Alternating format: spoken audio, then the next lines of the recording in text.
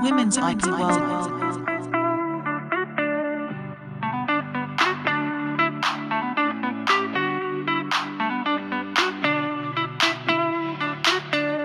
Women's IP World.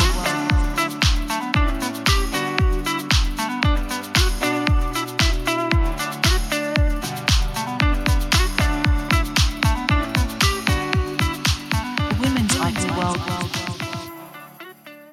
Welcome to episode 11 in a series of podcasts from the Women's IP World Annual.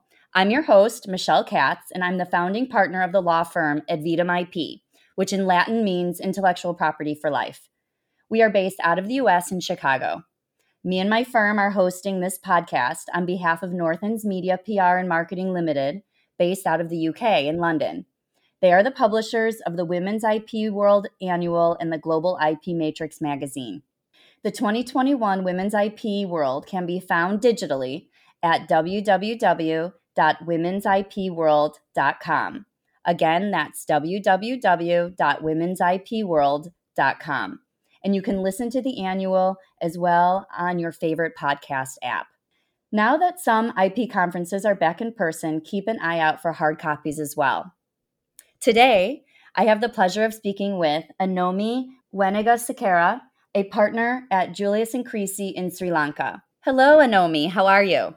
Hello, I'm fine, and I'm delighted to be a part of this today. Well, we're delighted to have you. And while it's early morning here in Chicago, we know that it's later at night in Sri Lanka. We figured it out. 9:30 a.m. here is approaching 9 o'clock. It's almost 9:30 here, so it's approaching 9 o'clock p.m. by you. Is that correct? That's correct, and good Yes. morning to you. We figured it out. So tell me, how long have you been with Julius & Creasy? Well, I have been at Julius and Creasy for 38 long years. 38 long Yes. years, you said. Wow. Okay. So did you work at a firm prior to that? No. This is my first job, and I continue to be there. Soon after my graduation and after my oaths as an attorney, I joined Julius and Creasy just to get a training of legal arena and as an associate. So once, and I was attached to the intellectual property division, and I was exposed to other areas also. But I took a liking to intellectual property, and I have gone on. So 38 years in the same firm. I mean, we call that, you're a lifer. Anomi, Yes, a lifer. Okay. And it's so beautiful. That's the way I feel like it used to be more often than it is now, where you meet attorneys who, are changing jobs way more often. And so, I mean, obviously you're no longer a trainee after all this time. So can you tell us about your career and how it progressed at Julius & Creasy? yes, that's what. So I joined Julius and Creasy in 1984, soon after my taking oaths. And when I joined the firm, it was a matter of my getting some exposure to different areas of law and for me to make a decision what my future is going to be. So I had never planned to be joining Julius and Creasy and staying on at Julius and Creasy throughout. But the vacancy fell in the intellectual property department. So my senior partners were very helpful and they were guiding, and I took a liking, and it was such a passion to learn intellectual property. So I went on. I mean, we have different areas, and the firm had intellectual property department which has been functional. Let me brief you a little bit about the firm, which has been founded in 1879 by two British. For over a century, the intellectual property department had been functional. So it was interesting, and it was like challenging for me because all aspects of intellectual property work is handled by a firm. Of course, it's a full service law firm. So I had the opportunity of doing other work as well. I was exposed to, say, the corporate, a little bit of testamentary, litigation, conveyancing, just to get an idea. But my main attachment was to the intellectual property department. So starting, I mean, the 1800s, is your firm the oldest firm in Sri Lanka that's still operating? It is one of the oldest firms in Sri Lanka. As a firm, if I call, yes, it is the oldest. Founded by the two names, you get Julius and Creasy, the Hmm. founder partners. Are And there family members, Anomi, that are still part of the firm? I imagine the founding partners have long passed. yes, till about the 1960s, we had British partners, and thereafter the local partners took over. Now, 100% they are the local partners who are there. And are you born and raised in Sri Lanka? Yes, I am. And what's the national language in Sri Lanka? Can you tell us a little bit about, growing up in Sri Lanka? I mean, I've never been before. It's always been on the radar for me, but it seems like such a beautiful place. Anyone who I've met from Sri Lanka has such a passion for where they're from. Yes, you should visit Sri Lanka sometime. I would like to. Yes. So there are two, like you get different races: Sinhalese, Tamils, uh, Muslims, and Moors, Burghers. So the majority are Sinhalese, so that's the language Sinhalese, and then the Tamil, the minority communities, Tamil language is spoken, and of course English because we have been under the British rule, so English is quite commonly spoken. And so you did all your schooling in Sri Lanka, is that right? Yes, correct. Okay. And so in Sri Lanka, when you go to law school, is it university or is it a separate program outside of university? No, so you have both options available. So you can go to the university, do your degree in laws, and then do your bar exams, or you can enter the Sri Lanka Law College where they cater for the professional bar exams alone. So both are there. Why would someone choose one or the other? It sounds like it's faster, and correct me if I'm wrong, to just go straight into the law program. It is like you get the academic exposure once you do the degree, and the professional exams anyway you have to buy exams have to be done thereafter. So Mhm. if the local exams are done or at the local universities they're familiar with the local law, so the bar exams at the law college is only the finals to be done.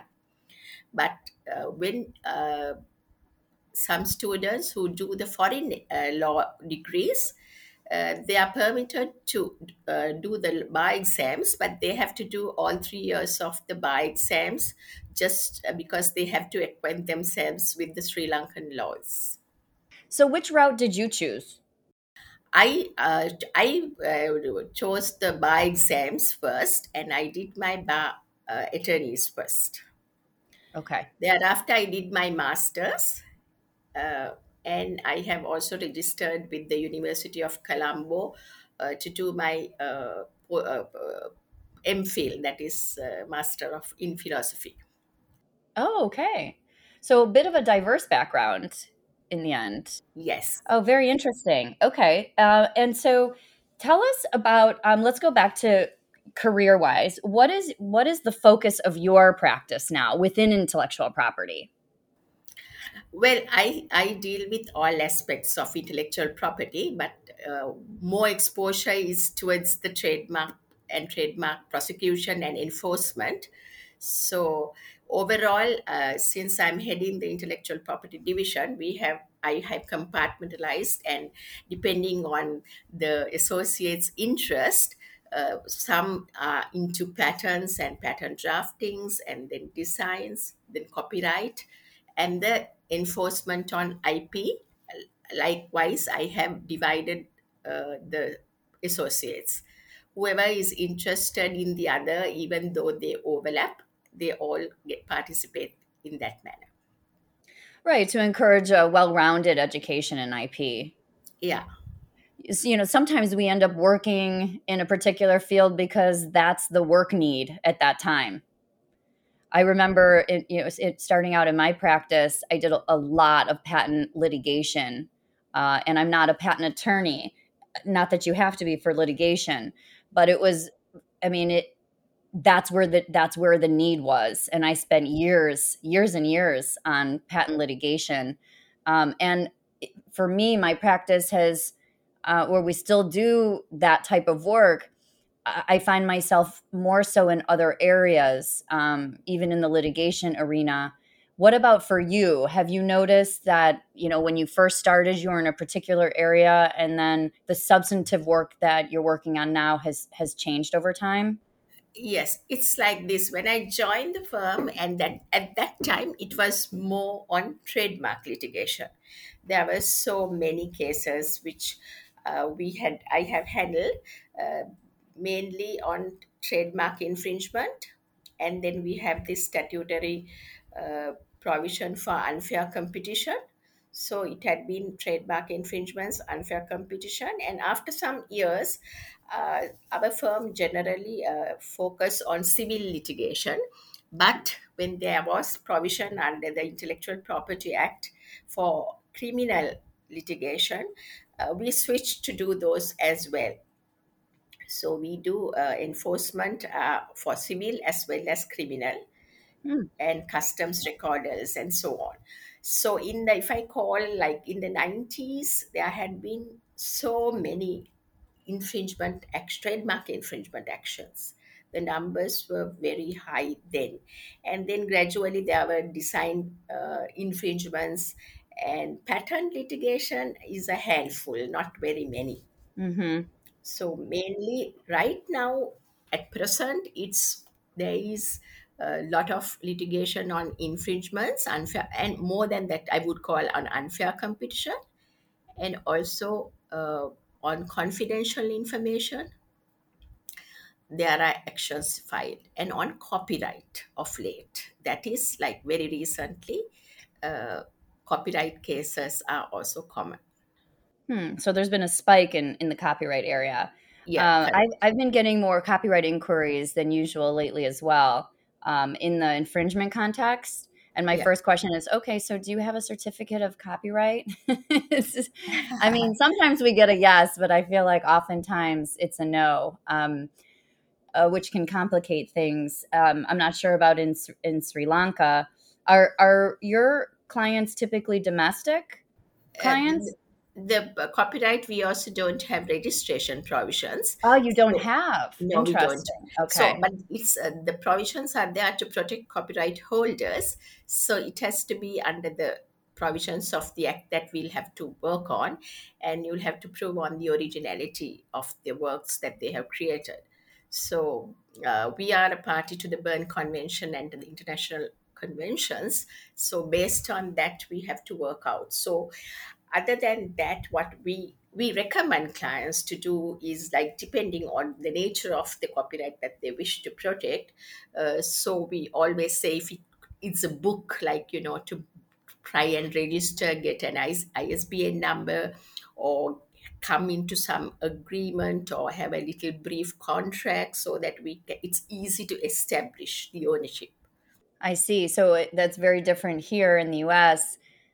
You can't even sue for copyright to get for damages anyway, unless you have a certificate of registration. A lot of people don't know that. I mean, injunctive relief is a different story, but that's really interesting that Sri Lanka. I mean, you have to establish ownership, so the burden is on the copyright owner, right, to establish that first, That's right. and Yes. then you proceed with that. That's very interesting, and um, the Okay. differences among the different jurisdictions, I always find very interesting. Yeah. Just I wanted to check with you on US. So how does that go in US with regard to copyright? So there is provision to register copyright. Yeah, so our copyright office and a copy of the work is placed in the Library of Congress. And without having that certificate of registration, which it used to take anywhere from maybe 6 months to a year to obtain. I would say not. It's kind of a much lower level of originality than might be required for in trademarks and patents. But they can still be refused. Not everything gets accepted. So there are examiners that are assigned to the application. They review it. Now they take more like a year minimum. There's been a spike in the U.S. at least, and perhaps in other countries as well, in all various types of IP filings and trademarks. Just to be assigned to an examiner has doubled in time. But we're seeing that registrations, it's taken about, instead of 6 to 12 months, it's more like 10 to 14, something like that. So it's not quite double there. But without having that piece of paper, which are actually still issued in paper form, as opposed to just electronically, they without that, you can't sue in court for infringement unless not for damages. I mean, if you're suing for damages for copyright infringement, you need to have a certificate of registration. The office has, and because of that, the office has, it's not expensive. The government fee for a company is around $55 for the government fee to prepare and file. But if you a copyright application, but if you're there is a basis if you are have impending litigation that you can expedite, so that you're, instead of the length of time I described, it's more like, well, it used to be 4 months, maybe it's a little bit longer now, but still it cuts your time drastically. But then the government fee jumps like exponentially in order to get your copyright registration, your certificate of copyright faster. So that's just a little trick that, like, not exactly a trick. I mean, it's in the rules and everything. If you need expedited time, but otherwise, I mean, there's very few exceptions to the normal 12-month process or so. That's interesting. Yeah, it's very interesting, and I have found not even a lot of U.S. practitioners, unless they're doing a lot of copyright work, of course, they don't realize that necessarily, because under trademark and patent, right, it's very different, where you don't have to have the piece of paper. Of course, in trademarks, if you don't have it, you're relying on common law. But with copyright, to sue for damages, you need to have that certificate. You need it. And so in Sri Lanka, not so. And No. I think there's other places as well. I'm sure other jurisdictions, but I didn't realize that for Sri Lanka. So that's very interesting difference to note. Yes, but then there are provisions under the Act to protect the copyright holder. So, so there is Right. copyright litigation, but a handful. Mostly of late, there are issues with regard to royalty payments and third party, like the performing rights and the payments to be collected by the societies. Those are like just coming into play, because although there was provision, it was not happening. Well, I can understand that. And then when it comes to the clientele in Sri Lanka, I mean, is there a lot of industry, a lot of innovation coming out of Sri Lanka? Can you tell us a little bit about and your firm's practice? Whether it's more Yes. National versus international clients. Yes, actually, when I started with regard to, say, innovations with the patterns, then we were filing, I would call 95% of our filings were the PCT national phase filings.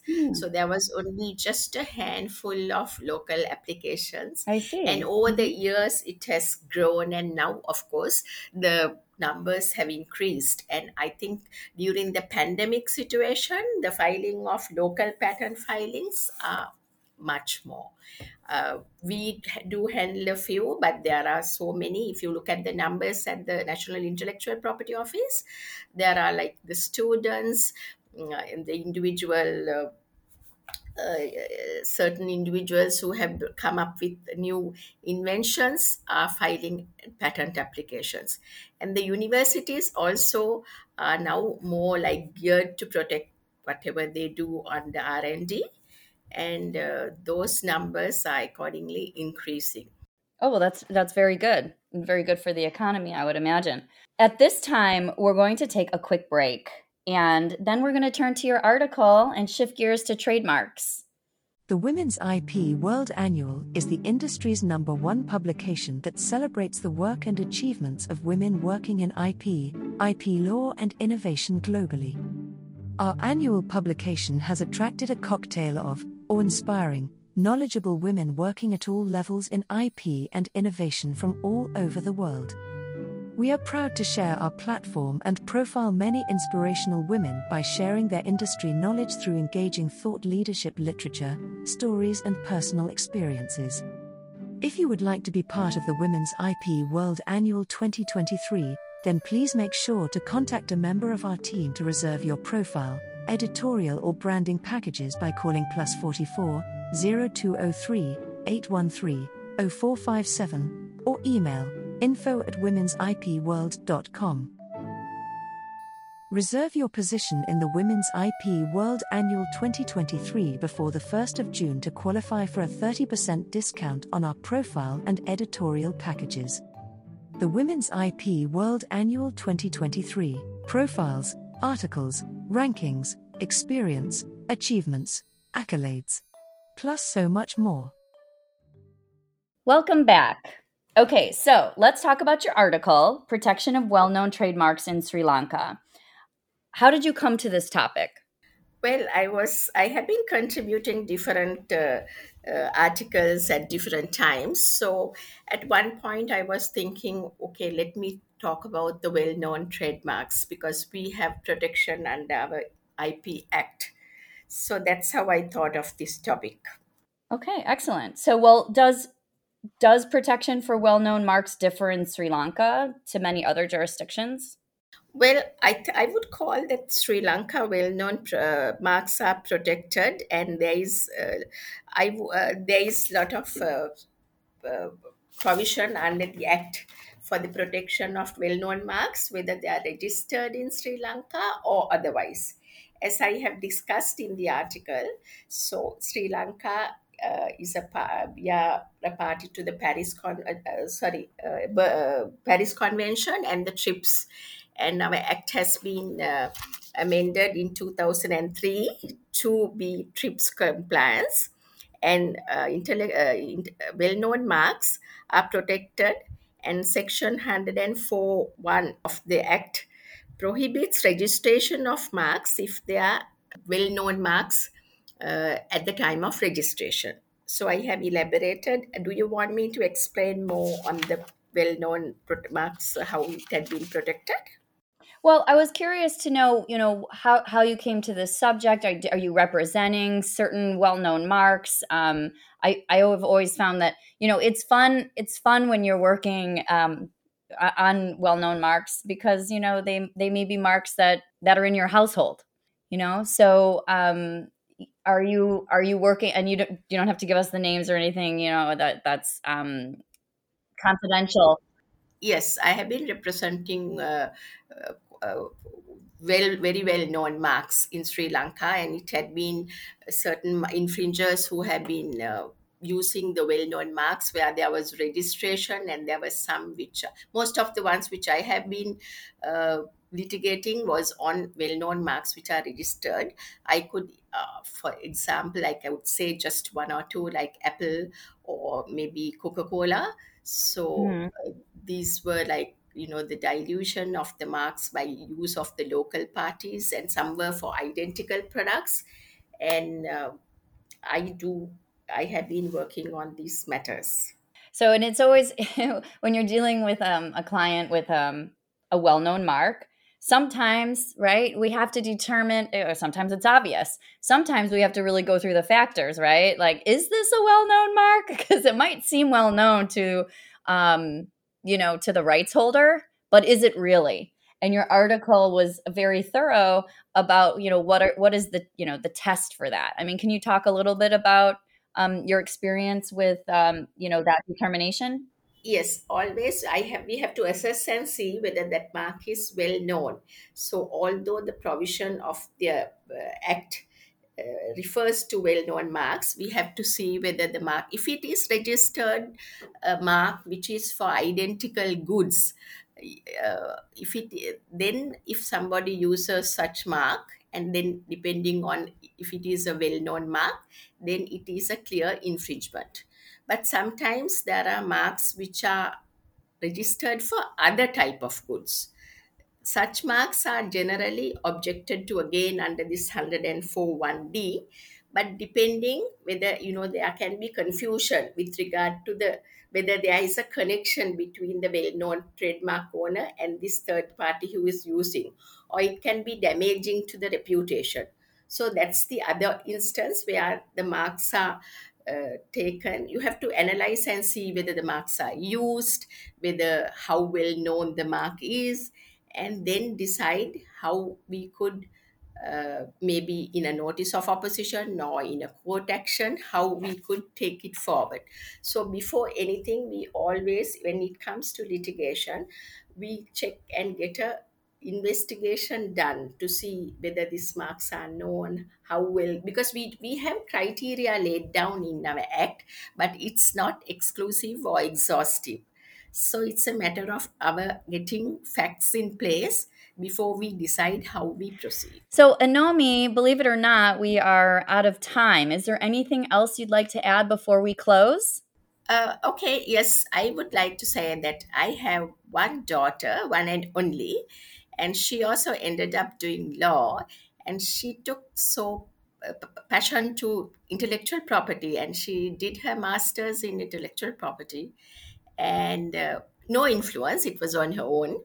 And today she is in the corporate sector handling IP. That is not with the firm, but independently in the corporate field.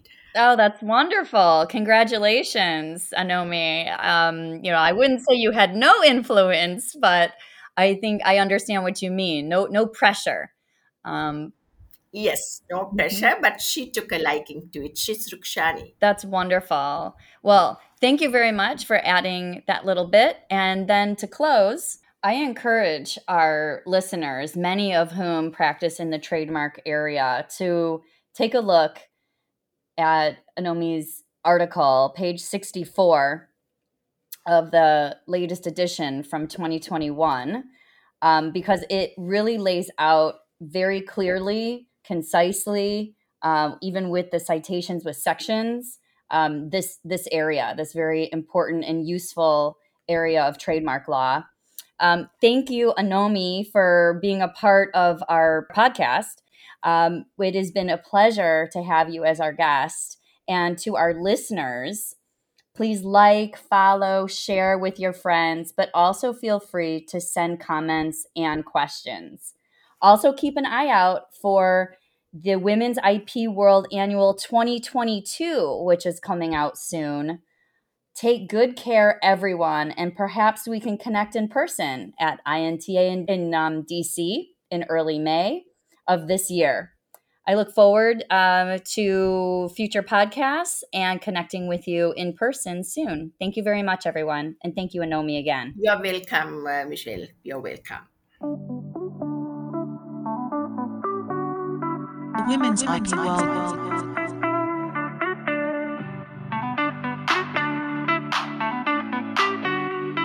The Women's IP World.